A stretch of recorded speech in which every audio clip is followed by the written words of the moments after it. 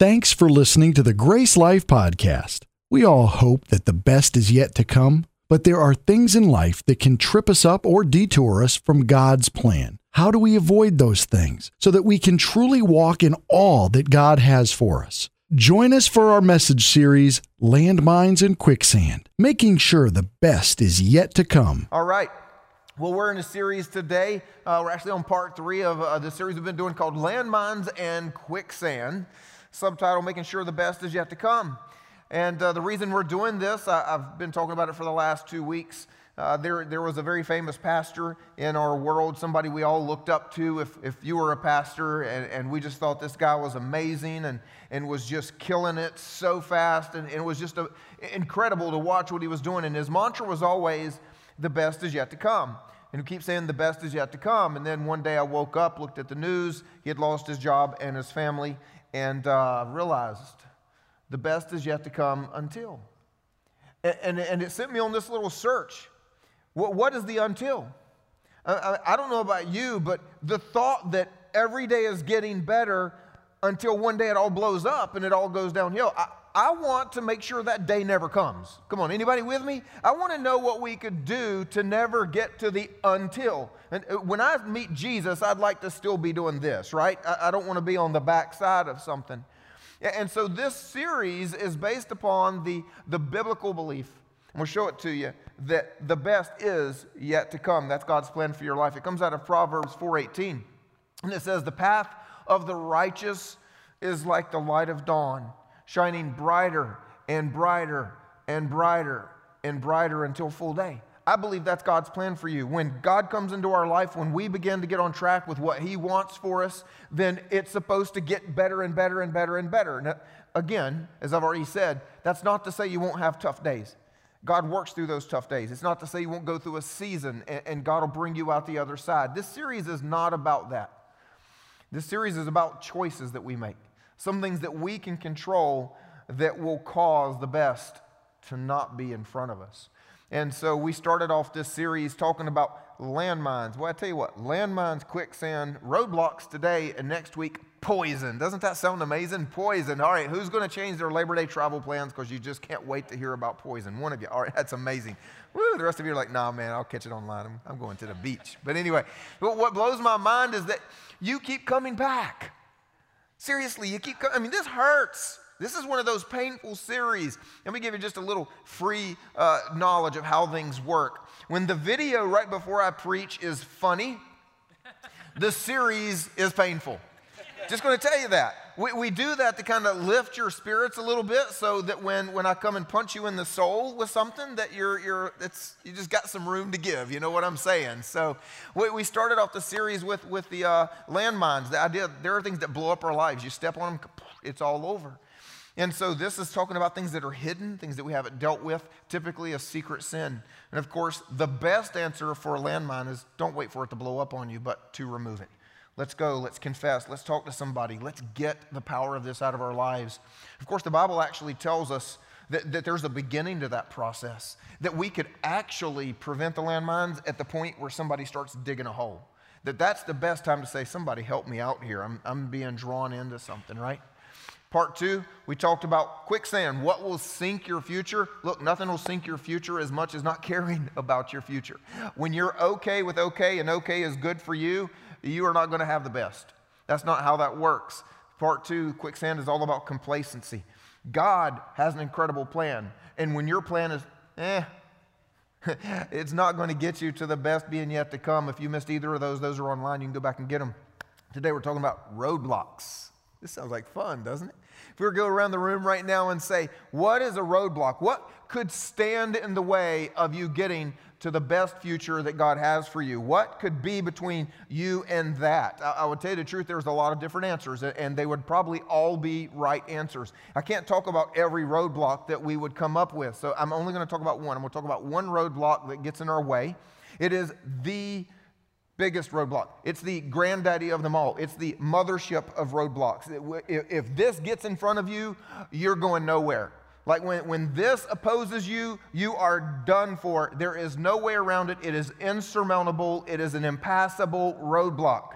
And right now you're going, please, Jimmy, tell me more. What has that kind of power, right? Well, the correct question is not what, but who. Let me share with you 4 words right out of the Bible. God opposes the proud. Boom. Y'all enjoy your lunch. See you next. I'm just kidding. God opposes the proud. Now, wow, I don't know about you, but what a strange reality. I mean, I thought that we're talking about a God of love and grace and forgiveness. Why is God opposing me just because I got a little bit of an attitude? God opposes the proud. You know, that just doesn't seem to really make sense. It would make more sense to me if I were trying to figure out things like God opposes sinners. God should oppose sinners, right? But actually the Bible tells us that he loves sinners so much, he sent his son to die for them. And that in his kindness, he reaches out to sinners to lead them to repentance. I don't know, my logic would say that God opposes the ungodly. But the Bible even gives us the example of King Nebuchadnezzar and says, this evil man is an instrument of mine for my purpose. Now look, do not take what I just said to an extreme, because of course God deals with the sinners, and of course God deals with the ungodly. But the point that I'm trying to make is you and I cannot ignore the power of those 4 little words. God opposes the proud. And if you think, well, I'm just grabbing that out of the middle of a verse, taking 4 words out of context, it's not that important.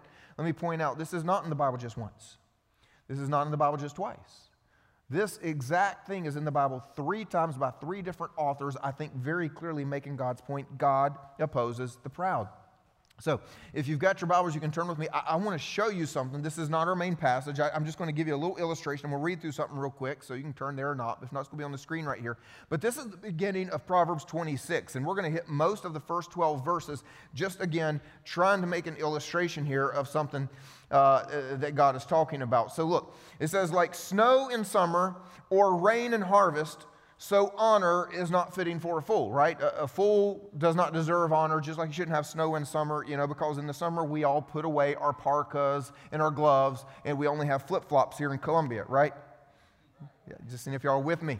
A whip for the horse, a bridle for the donkey, and a rod for the back of fools. So like the only thing that you can use to get a horse and a donkey moving is a whip or a bridle. It tells them to go, it tells them to stop, it tells them to turn left, it tells them to turn right. And the only thing that you can depend on for keeping a fool on track is a rod across the back. That's pretty scary. I don't know about you, I don't want to be the fool. Whoever sends a message by the hand of a fool cuts off his own feet. Whoa, that's a little like graphic, don't you think? I mean, all I did was ask him to deliver the mail. Wow, that's pretty bad. Like one who binds the stone in the sling is one who gives honor to a fool. Like promoting a fool and saying they do well is the same as if you had a slingshot, you glued the rock in it, you let it go, and it comes back, smacks you in the face. I mean, personally, I've never glued the rock in a, I guess the guy in Proverbs did. Anyway. Like a thorn that goes up into the hand of a drunkard is a proverb in the mouth of fools. So like the last thing we need to do is give them one true statement to go around slapping people with, right? Like an archer who wounds everyone is one who hires a passing fool, and like a dog that returns to his vomit is a fool who repeats his folly. Raise your hand if you don't want to be a fool. Come on. If you don't want to be a fool, like this is the worst description you could imagine. Raise your hand if you don't even want to be around one of these people. You don't want them anywhere in your life. You don't want them to have any control over your future, right? Here's the thing. That wasn't written about a fool. All of that was written about this next sentence. Do you see a man wise in his own eyes? There's more hope for a fool than for him. We all said we don't want to be that person. We don't want to be that fool. And the Bible just said, if you think you're wise in your own eyes, good luck with that. Because that fool has a better chance of succeeding. That fool has a better chance of believing the best is yet to come than you do. If we were going to talk about pride, there are so many things that we could cover. It could make a whole series, but I'm pretty sure if I told you I was doing a series on pride, you wouldn't come back for that one. So, you know, as we think about this, I can't touch on everything. Sometimes there's pride that comes out in the form of, I am best. Some of us kind of struggle with, well, I am better than you. It's okay. I pity you. You know, that whole sort of thing. And then sometimes there's the pride in the form of, well, I deserve best. And we talked about that a little bit in our last series of how we want the pride of life because I deserve to be acclaimed and to be thought well of and that sort of thing. Neither of those are what we're going to talk about today. We're going to talk about that very phrase we just saw there in Proverbs. And that's the kind of pride where I know best. Not just that I am best or deserve best, but I know best. And honestly, the reason that I get to preach on this today is because I'm an absolute expert on knowing best, just so you know. By that, I mean that this has been the struggle of my life. Pride has been something that's been very, very difficult for me.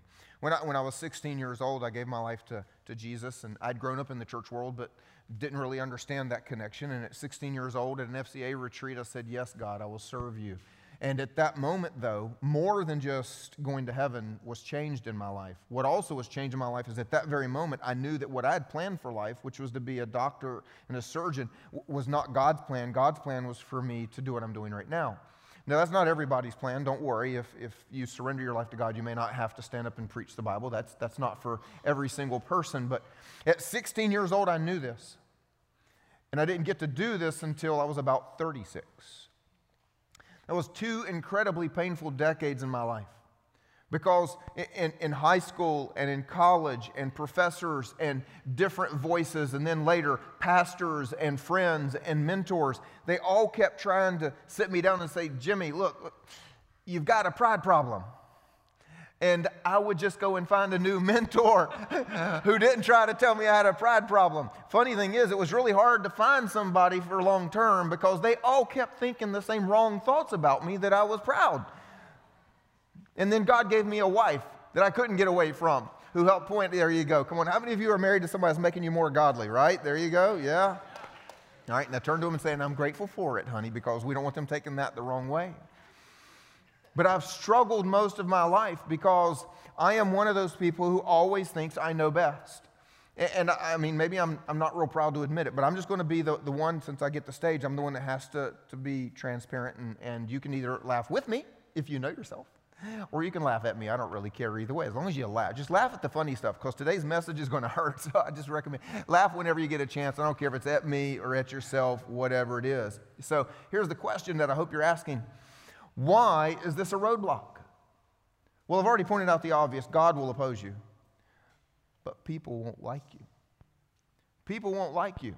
You see, when we think we know best, there are 2 primary things going on in our heart. The first one is we know better than others. We know better than everyone else. And it shows up. Have you ever been around those people who answer questions nobody's asking? Yeah, somebody's coming to mind right now. They're always talking. They're always telling you what you don't want to know.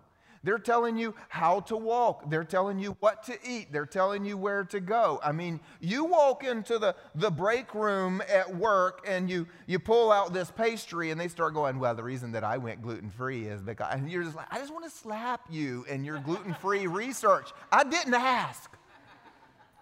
I'll get a Snickers tomorrow. Oh, well, let me tell you about the dangers of chocolate. At that point, you know you're listening to a demon. Chocolate is God's food for you. And then sometimes they start answering questions that you asked someone else or someone else asked you. You know, they're just those people that think everybody wants to know. Here's the crazy thing. I used to do this. I used to do it all the time, and I didn't notice it. You know, but again, having mentors and voices in my life and friends and people saying, Jimmy, you've got a pride problem. You think you're better than everybody. You always think you know. And then I would reject that. But at least by the grace of God, at some point I remember when the light bulb started going off that people didn't like when I talked. Because when I talked, I was always the one who knew everything, right? And we don't realize what we're actually doing. And the truth is, that's what we need to start with today. We don't realize what we're doing. We don't know. Because the truth is, I don't know any of us that would go, well, I am just the most arrogant jerk in the world and proud of it. I mean, I'm sure that person exists, but that's not usually who we are. Who we are is someone who doesn't notice. I was just being helpful and no one answered that question, so I thought I would jump in. Well, I was just being helpful because apparently you didn't notice that you shouldn't eat 3 donuts in a row, because I have done my gluten research. We honestly think that it's just good stuff, and we aren't aware of how we're coming across to other people. We simply think that we know better than everyone else. Now, here's the real problem. When we designed this series, we actually designed it all around, well, at least this week, was all designed around this point. When you know best, you are unteachable. When you know better than others, you become unteachable. You see, if you know all the answers, you don't ask any questions. If your way is right, no one can teach you a better way, and no one can teach you their way. Come on, if anybody in here runs a company, owns a company, or just has to train employees, when you teach somebody, this is how we do it at this restaurant, this is how we do it at this business. You come in the next day, they're doing it a different way, and you go, were you not listening yesterday? Well, I was listening, but my way's better. You just want to fire them like right there on the spot, don't you? You're unteachable if your perspective is always right, because no one can help you see that there could be another perspective. Now, here's the problem with being unteachable. People rarely hire someone who knows best. And if for some reason you get through that interview without revealing your true self, people rarely promote someone who knows best, because they don't want all of the employees under you quitting the next day. People rarely befriend someone who knows best. At the end of the day, people just don't like someone who knows best. We just come across as that unfriendly kind of person no one wants to be around. Now, here's the second problem. We go from being someone who knows better than others to someone who knows better than God. We get to a place where we think, God, how could you let that happen? And we're struggling because things happen in our lives. You know what's really funny is I didn't plan our worship songs for today, and Greg probably did, because he's awesome and amazing. But I don't know if you noticed that third song there where it was talking about, God, how great you are. There is more to come because you don't make mistakes. But yet we get into life where life isn't going right, and we're saying, why, God? Why does this have to happen? Why didn't you answer that prayer? Why'd you let this not work out this way? Well, now I'm mad at you, and we put ourselves in a place where we become his equal, where we begin judging his decisions, where we begin saying that what you're doing is not good, and if I were in charge, I would have done better. And you automatically ask the question, why would God oppose that? I mean, it's obvious. God would oppose that because he can't allow something or someone who would put themselves equal to him to succeed at that. That's the reason God took me through a 20-year journey to break the I know best. Because if you could imagine, I know how to talk, right? I know how to teach. I've been teaching for a very long time. And I could have done this many years earlier in my life. But imagine God letting me stand up here and talk on his behalf when I think I'm better than everybody in the room and know best. Do you think any fruitful, life-changing ministry would have come out of that? No. But I hated every moment of the 20 years that God was breaking me and taking me through this. But here's the truth. We do this because we're hurt. Most of the time, we're doing this because there's an unmet need right here. Again, few people want to wake up and say, today I just thought I'd be an arrogant person. Today I just want to be a jerk. Today I just want to show off. We don't do that. Part of the reason that we believe we know best and we have to prove it to the world is because of the way we were raised. And don't raise your hands, obviously, for this, but I hope that many of you are going to connect with what I'm saying. You see, I was the youngest. And it might be because you were the youngest. It might be because you were second string. There could be different reasons, but the bottom line is you always felt like no one believed in you. You never got your shot. You never got your chance. You'd say, come on, Mom, I can stay home alone. No, we have to have a babysitter. Seriously? I can stay home without burning down the house. I know how to make my own grilled cheese. No, I don't want you to burn yourself. I'll make your grilled cheese. Coach, if you'll put me in, I can take the shot. No. I just want you to watch how the shot should be taken. And whatever your story is, you get to a point where you finally get a chance. You see, because I was the youngest in the family, I had older sisters who were always like, this is how you do it. Sit down and be quiet. I'll do that for you. I had a mom who would, same thing. And then I get to a point where finally I can begin to say, let me prove I can do something. Let me show you I know the answer. And it was out of my brokenness that I thought that I could show the world I knew everything. I taught school. I was a middle school teacher, a high school teacher. I was a youth pastor. And I'm telling you, I've seen this everywhere in my life, just watching people who grew up being put down and being told, no, not yet. Now look, some of that's not wrong. What's really funny is sometimes we have a really wrong response to right things in our lives. There's an actual age at which you should leave your children alone. And if you're under that age, you can't leave them alone legally, even if they think that you're not believing in them, right? I mean, there are just some choices that are made out there, but then we respond as though we're not being believed in. And we spend the rest of our life trying to prove to everybody, I'm good enough, I'm going to prove it to you. I know better, I'm going to prove it to you because my mama didn't believe it, or my daddy didn't believe it, or my coach didn't believe it. And that's what we take. It's not just because we naturally wake up and say, I want to be arrogant, but it's because we're hurt. So here we go. If God opposes the proud, if people don't like the proud, then what is the answer? Can everybody say it with me? One word. The answer is humility. There you go. Yeah, good job. Bye. See ya. No, I'm just kidding. We've already talked about this. Just be humble. Have humility. Those are impossible things to do.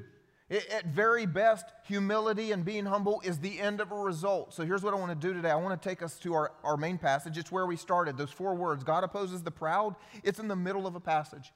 And in that passage, it actually tells us what we can do to get to a place where God doesn't oppose us and people do like us. And I'm just going to go ahead and tell you, as we begin to read through this passage, watch out, because it's going to look like there are 3 behaviors. 3 ways to act, and if you just act right, then you'll be okay. And I'm going to tell you, these are not ways to act. These are things that have to be right here. They have to get right here, because if they are here, then they will come out of your actions, they will come out of your words, but they've got to be here. They're not things that you can imitate. If you try to imitate, people will see right through you. So let's go back to this passage here. We're at 1 Peter 5:5. It's where we began a few minutes ago in the middle of it. And it says, likewise, you who were younger, be subject to the elders. Here's the first one. Someone else knows better than me. Someone else knows better than me. After the second service, I had somebody come to me and go, point number 1 should say, someone else knows better than I.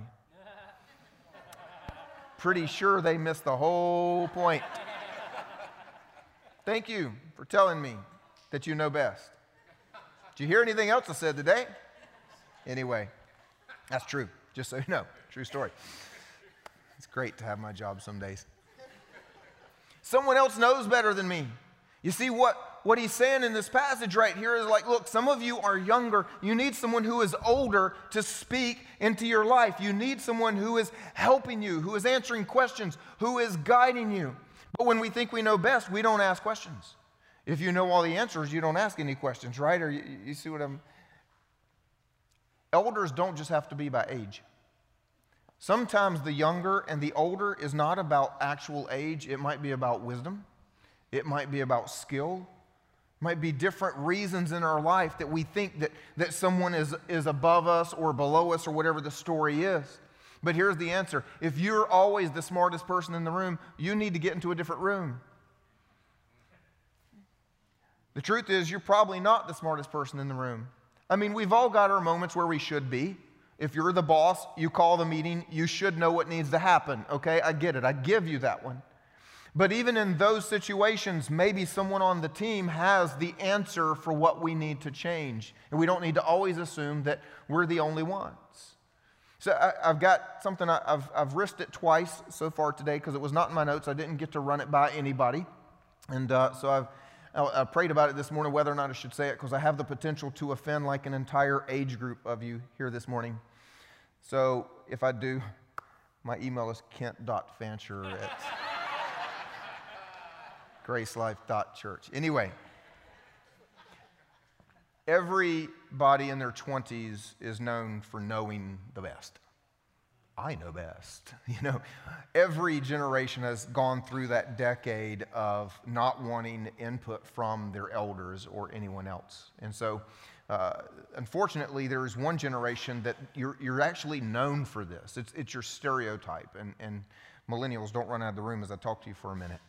Because you get bashed all the time, don't you? If you're a millennial, you get beat up about everything. Everybody tells you everything. And well, the truth is, I don't want to beat you up. What I do want to point out is that you could follow your culture, or you might need to make a Jesus choice here. So just listen. The stereotype for millennials is that you have looked at our generations and noticed we didn't really get it all right. And the truth is, you're right. But the wrong response to that was to say we don't need those generations.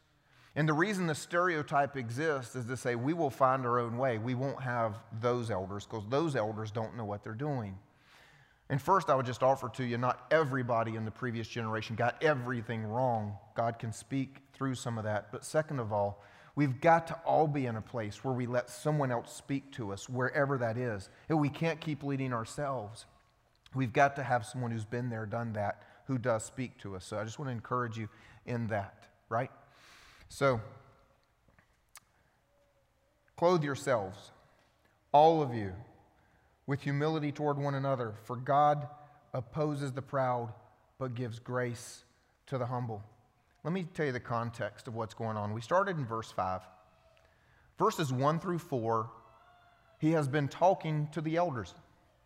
He's been talking to the leaders. And he's been saying, look, if you're going to be a leader, take care of those who are younger. Would you love them, shepherd them, care for them. Don't abuse your power. Don't abuse your authority. And then, as we just read, he says, so those of you who are younger, follow those who are older. And then he comes right back to say, but all of you, the younger and the older, clothe yourselves with humility, which leads us to the second thing that's got to get into our heart. And that is, I expect to learn from anyone in any situation. People will know when you believe that, and they'll know when you don't. People know when you walk into a room thinking that you're the smartest one. People know when you don't think they can help you. It might be at a family reunion, it might be at Thanksgiving dinner, or it might be at a boardroom meeting. People know when you think you have all the answers and you know best.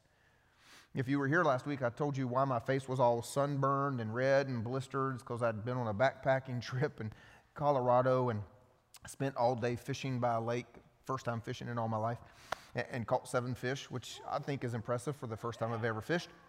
And here's the little thing about that is I was taught to fish in this last week when I was on this trip by a friend of mine, Joe. And Joe's about 29 or 30, and Joe's a pastor of a church in Colorado. But Joe used to be in my youth group, meaning when I was the youth pastor, he was like 12 years old. He was just like one of the kids, you know what I'm saying? And so he grows up and goes and starts a church in Colorado, and he learns all about Colorado stuff like fishing and hunting and backpacking and all that cool stuff. And so he decided to teach me how to fish. So he started with, put your finger here, hold this thing here, and like do that. And the first time is like, it didn't go anywhere. He's like, oh, you got to remember to let go with your finger when you do that. Oh, okay. And then the next time I let go too soon and I caught a bush. And then I did all that. But that's normal, just so you know. So I feel okay about that. And then a little bit later, as I told you, I actually succeeded at catching fish. Threw it in, caught one. Threw it back in, caught another. Threw it back in, caught another. And I threw it back in and I caught another. And at that point, Joe, who taught me how to hold on to the rod, comes over and says, hey man, teach me what you're doing.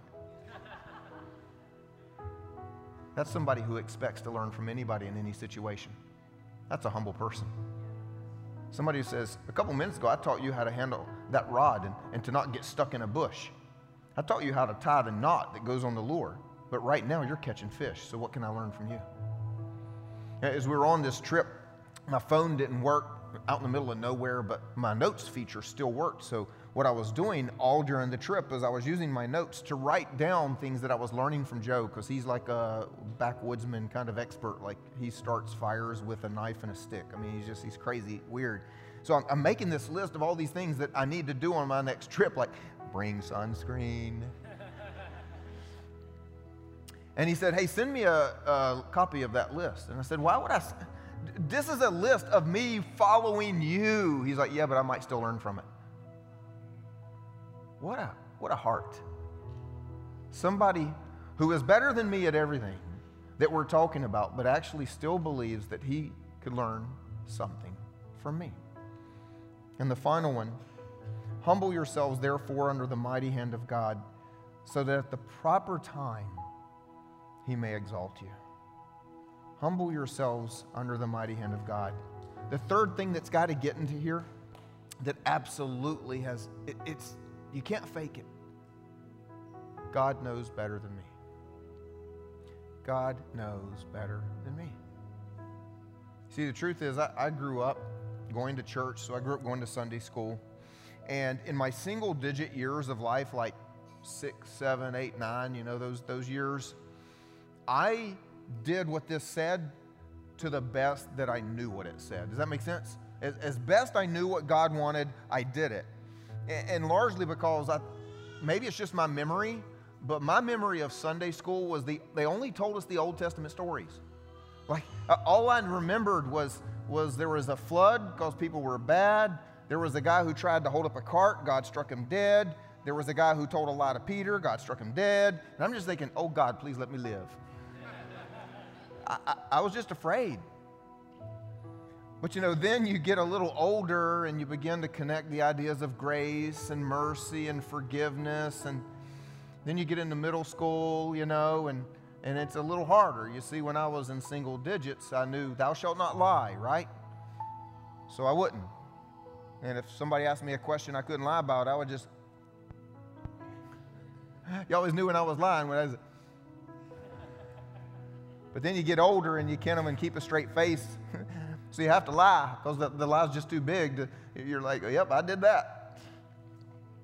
And then other things and other things and other things. And kind of get to a point where you start going, oops. Well, God, thank you for your grace. Oops, missed that one too. Well, at least I'm forgiven. And we begin to live our lives where it doesn't matter what God says.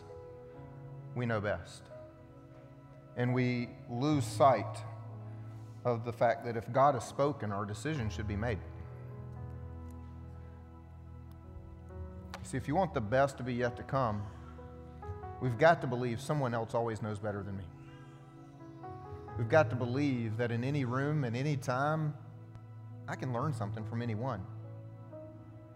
We've absolutely got to believe that God knows best. And when you start going through life, hey man, how you doing? Hey, teach me how to do that. Yes, God. Hey, you're awesome. Can you help me? God, whatever you want from me. That person, the best is yet to come. That it's when we think we can outdo every person around us and prove God that he's wrong, it's going to be pretty hard to get to the best. Because people don't like them and God opposes them. Got a pastor in my life, mentor, a friend of mine, known for 25 plus years, and pastors a church of about 10,000, speaks on leadership all over the world, travels all the time, teaching, writing books. And he's the number one voice in my life that I go to for how to do my job, as well as just how to handle my own soul. And so I love watching in his setting at his church when all of the young 20-somethings want jobs, and they want the jobs where they get to show how much they know and how good they are. And that they'll want to be the small groups director, the coordinator of this, and they want something that has a coordinator, a title, or a director title, or a pastor title, those kind of things. And they just want to show what they can do. And I watched this one young man who had just gotten out of college, and out of all the jobs that he could choose and that he tried to get, he only wanted one, and he got it, and it was to be the pastor's assistant. While everybody else is proving what they know, he said, let me just get your coffee. Let me just carry your briefcase. Because what he wanted to do was to take that opportunity, and he told me about this in a conversation I had with him as he had gotten older. And he said, I would sit and listen as somebody would bring a problem to him. And I would think to myself what I would do or say. And then I would listen to him and find out if I was wrong. Notice he didn't say I would listen and find out if I thought he had a better answer. He automatically knew that someone knew better than him, and he let that elder speak into his life. Funny thing is, his own analysis was, I was wrong like 90% of the time. But he made coffee and carried a briefcase for enough years that he learned a thing or two. And at about 30 years old, he went to start a church. And when he went to start his own church, in the first year, he saw over 400 people give their lives to Jesus, and they're averaging about 750 people in attendance. And I don't know about you, but that's pretty incredible for a 30-year-old pastor just out of the gun. That's an amazing thing right there. You know why I tell you that story? Because that was the same Joe that was 12 years old in my youth group that taught me how to fish and turned right around to ask me what I was doing. Because that is somebody who, even at a young age, has figured out somebody knows better. He can learn from anybody, and God knows better than he does. And if we can get that into our lives, God will not oppose us. People will like us. And there's a really, really good path for the best to be yet to come. Can I pray for you guys this morning? God, we thank you that it was never your intent to oppose your children. God, we thank you that you designed us for great works. You put a calling in us. You put a purpose over our lives, that it is your heart and your plan for us to live that, to walk in that. So God, today we come before you to say we're sorry. I just want to encourage you guys to say this with me, to own this prayer with me, not just to listen to it. God, we're sorry that we've set ourselves up to be someone who is best and knows best, that it would actually cause you to have to stand in our way until we change. God, forgive us for our pride. Forgive us for our brokenness that's caused us to need to prove ourselves. We don't need to prove anything. Our Father sits enthroned in heaven and created us for a great purpose. God, I pray right now that you'd bring healing to every one of us, that you would open our eyes to see when we walk into a room thinking that we are best and that we know best, and help us to call it out. Help us to change. If you just stay in a place of prayer, I want to talk to those of you who have yet to make Jesus your King, to accept the free gift of eternal life. The truth is, it could have been because of what we talked about today, that you've watched what God did in your life or what he's done in the world and decided you knew better, that wasn't the best answer, and you've really not wanted to surrender to that. There could be many other reasons, but the simple truth is that God is a perfectly holy God, and we're not. And that thing that separates us is called sin. And the only way sin can be dealt with is by death, either ours or Jesus's. And so at some point in history, every single one of us has to respond to the death of Jesus, which provided forgiveness for our sins, and the resurrection of Jesus, which gives us eternal life in heaven. If you've never done that, if you've never given your life to God, if you've never made Jesus your Lord and Savior, I want to help you do that right now, but I'm not going to call you out or ask you to come down front. Just right where you're seated, if you'd all join me and say something like this to yourself and to God. Lord Jesus, I thank you that you died for me, and now I want to live for you. I thank you that you love me, and I thank you that I'm forgiven. My simple prayer here today is that you fill me with your Spirit and give me a life of great meaning in your kingdom where the best is yet to come. Amen. Let's celebrate with those people, everybody. Amen.